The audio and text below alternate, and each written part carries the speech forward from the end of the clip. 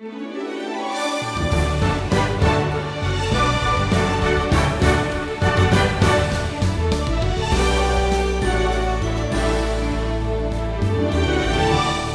lesson on this wisdom journey is from Zechariah 4 through 6. God's prophetic message for Zechariah and his people offers an encouraging word for you as well. The world may never notice or even care about you, but that's okay. If what you do is done for the Lord and accomplished in His power, you can be sure He will notice and He'll approve of your efforts. Here's Stephen Davey. Well, I hope you're up for a challenge today, because these next 4 visions here in chapters 4 through 6 of Zechariah, well, they're going to make your head spin a little bit. The last time we were together, we looked at the first 4 visions given to Zechariah. And now the 5th vision is described here in chapter 4. The angel who had spoken to Zechariah earlier in chapter 1 alerts him to this next vision. Now here's what Zechariah sees. Verse 2. A lampstand, all of gold, and 7 lamps on it. Verse 3 adds, there are 2 olive trees by it, one on the right and the other on its left. Now verse 12 describes pipes carrying a constant flow of olive oil directly from the trees to the lampstand. Now this lampstand, or menorah, is to this day a symbol of Israel. It was meant to refer to the fact that Israel is to be a light to the nations. Zechariah is going to need some help, by the way, understanding this vision, and so do we. So the angel explains here in a message to Zechariah that this is about Zerubbabel. This is about the governor of Jerusalem. Now, he's the one who led the first return of Jewish people back to Judah. He initiated the rebuilding of the temple in Jerusalem. And now here's a message for Zerubbabel in verse 6. You might recognize it. Not by might, nor by power, but by my Spirit, says the Lord of hosts. Now, this is given to Zerubbabel, but let me tell you, this principle is an important one for every one of us today. We are not going to find satisfaction in any work we do just for ourselves or only by ourselves. It's only when we invite God to get involved in our lives, when we depend on the power of His Spirit, that's when we find true joy and satisfaction. Now, the Lord speaks to Zechariah here in verse 9. The hands of Zerubbabel have laid the foundation of this house. His hands shall also complete it. Now, this is quite an encouragement to Governor Zerubbabel. He's going to see the temple rebuilt in his day. He's going to see this accomplished in his lifetime. But he's not going to take the credit for it, is he? He knows now this is going to be accomplished by the protection and the power of God's Spirit. Here in verse 10, the Lord says, whoever has despised the day of small things shall rejoice. In other words, some people who had seen Solomon's temple before it was destroyed, well, they're going to weep at the small foundation of this new temple. But when empowered by the Holy Spirit, here's the point, small things, well, they're worth rejoicing over as well. Even though this temple is going to be smaller, it's going to be less magnificent than Solomon's temple of gold, God's still going to be honored, and that's what matters most. Now, Zechariah is confused a little bit about these 2 olive trees, so the angel explains here in verse 14. These are the 2 anointed ones who stand by the Lord of the whole earth.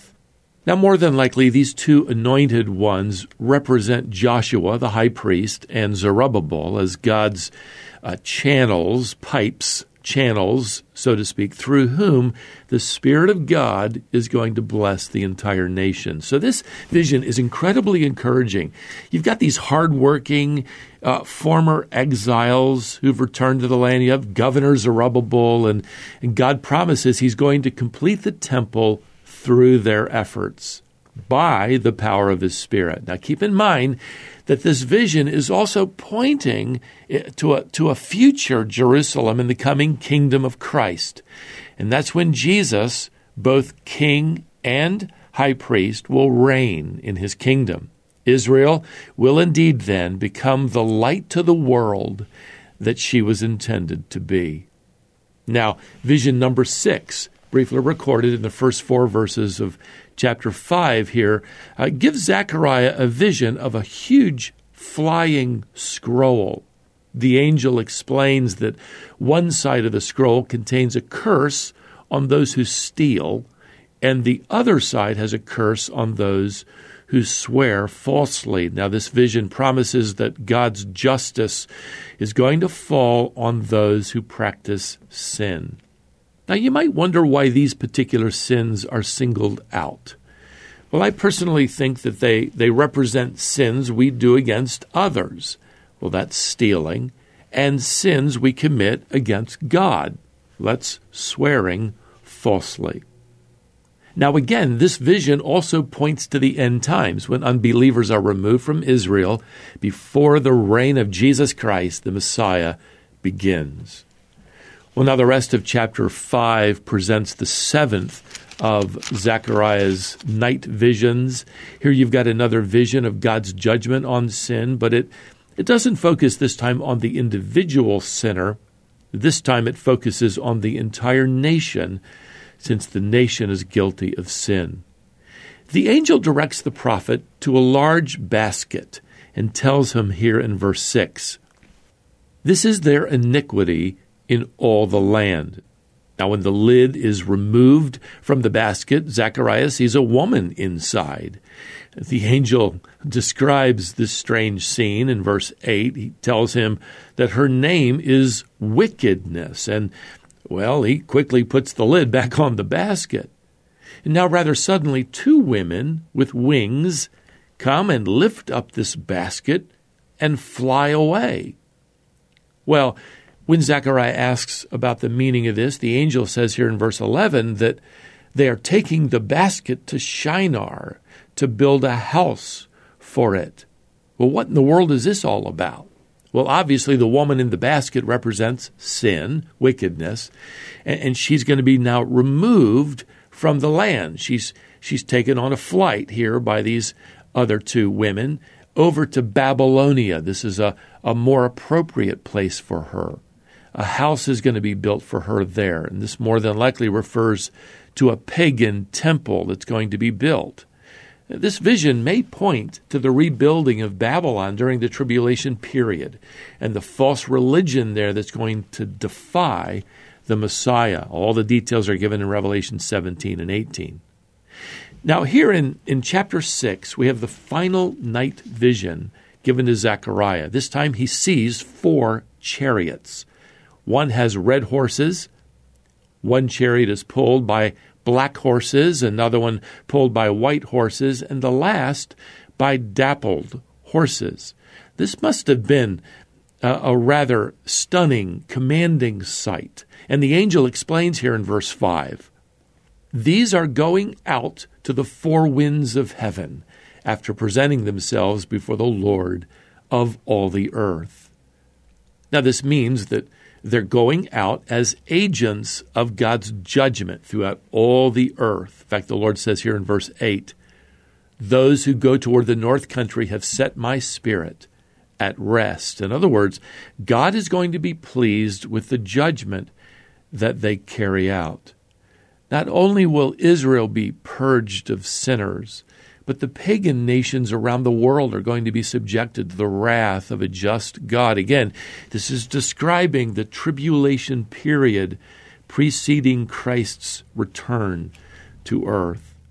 And now with that, these night visions are completed. Zechariah now hears directly from the Lord, who tells him here in verse 11 that he's to make a crown of silver and gold and set it on the head of Joshua, the high priest. Now, this is not just a recognition of Joshua as God's chosen high priest. This is a prophetic message to all of Israel. In fact, here's what Zechariah is going to say to Joshua. "Behold, the man whose name is the branch, for he shall branch out from his place, and he shall build the temple of the Lord, and shall sit and rule on his throne, and there shall be a priest on his throne. Now, this is a fascinating prophecy. Israel's kings were to be from the tribe of Judah, Jesus' tribe, by the way. Priests came from the tribe of Levi. But here you have a Levitical priest being crowned like a king. In fact, he's addressed as the branch. All of this is a reference to the Messiah. So here in this rather humble setting of an incomplete temple building, God is telling his people that he's actually paving the way for the promised Messiah. He's going to reign as king one day. He's going to serve as well as our great high priest. So what we see in these visions 500 years, by the way, before Christ's birth, is God calling these Jewish people to see everything about their lives, their labor, their hopes, their future, all of it as connected to the coming Christ and his kingdom. And so it is for us, beloved, to this very day. Everything we are, everything we're doing in this life, no matter how insignificant it might seem to you today, it's all really connected to God and his plan, isn't it? So whatever it is you're doing, do it and depend as you do it on the power of God's Spirit. Not your strength, but his strength. And as the Apostle Paul tells us over in 1 Corinthians chapter 10 and verse 31, whatever you do, do all of it to the glory of God. That's our purpose in life today, to bring God glory. Well, until next time, beloved, may the grace of the Lord Jesus Christ and the love of God and the fellowship of the Holy Spirit be with you all. Amen.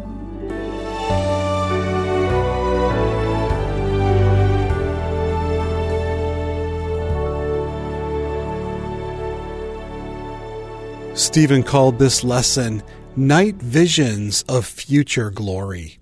This is the Wisdom Journey, and Stephen is teaching through the Bible with a new lesson each weekday. Stephen would like to add you to his text message list and send you occasional text messages. And once you're on the list, you can send Stephen messages by text as well. You can actually put yourself on the list. Here's what you do. Send a one-word text message to 833-676-4051. The word is wisdom. Don't add anything else. Just text the word wisdom to that number and you'll be added. Do that, then join us next time.